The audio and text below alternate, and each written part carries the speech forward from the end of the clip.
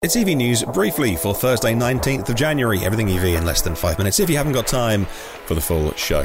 The all-new Hyundai Kona will be unveiled. A global unveiling very soon in March, with the car coming in the first half of this year. The car is bigger for a start, 60mm longer wheelbase, 77mm longer legroom in the rear, and 11mm more headroom in the rear as well.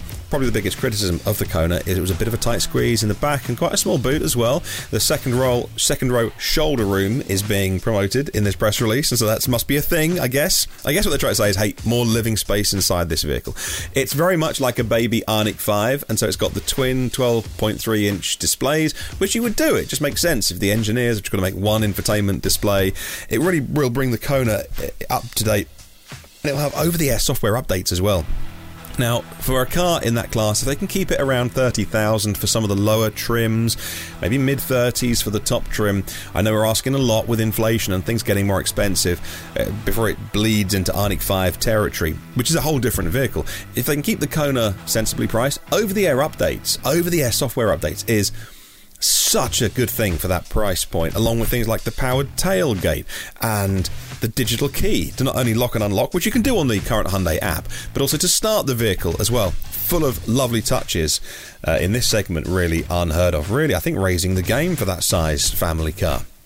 Shell is buying an EV charging company called Volta for $169 million. And the CEO of Volta saying that as an independent company, they're challenged in terms of capital investment, and charging networks are expensive things to put in, and the Shell investment is going to allow them to do that. Xpeng in China is lowering their prices in response to Tesla doing the same. Cars like the P5, P7 and G3, that's their SUV, all getting cheaper.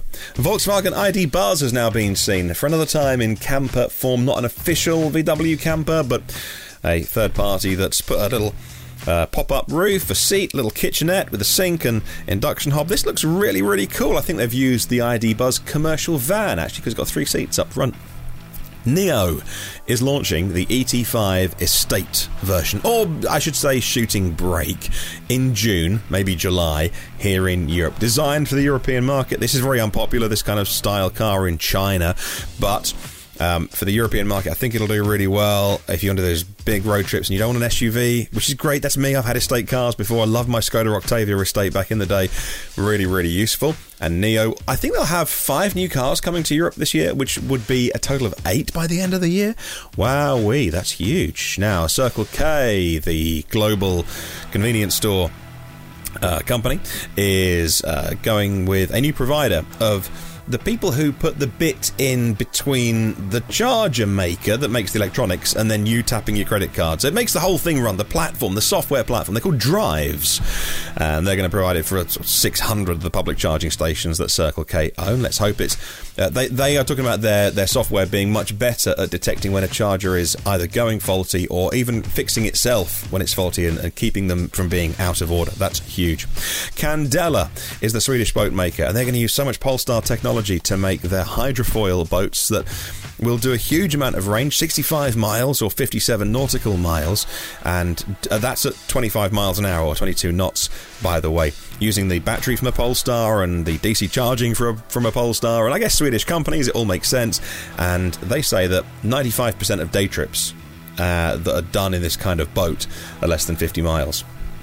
A new battery passport is being launched that will allow people, I guess, buying an EV, but ultimately the car companies, to know exactly where every bit of that battery came from. The emissions created in the mining, the processing, the shipping of every bit of that battery. And this is going to be crucial going forwards. And that is briefly